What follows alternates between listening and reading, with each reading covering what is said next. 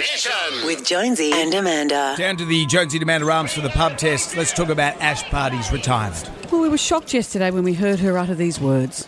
I'll be retiring from tennis. At the top of her game, at the age of 25, she won the Australian Open in January, and here we are in March. But she seems like a young woman who knows her own mind. She's got a very interesting mindset coach called Ben Crow, who has helped her work out who she is separate to a tennis player. And this, I think, has stood her in incredible stead. And if I ever got to the top of my game, maybe I might see things differently. But right now I'm just happy on my plateau.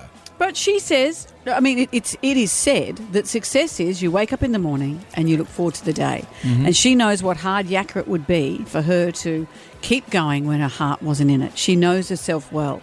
Having said that, many athletes change their minds and want to come back. So how do you feel about this? Ash Barty retiring, does it pass the pub test? Definitely. Good on her. You know, she's going to start a family, I imagine. And, yeah, we've seen her live playing and she is just a great role model.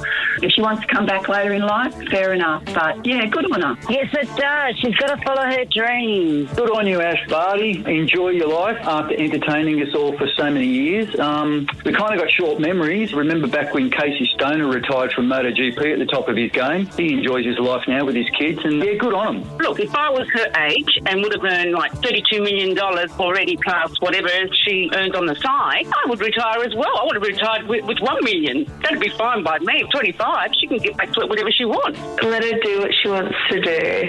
She's awesome. Hey, man. Take all callers here, Brendan. Of course we do. I'm not saying anything.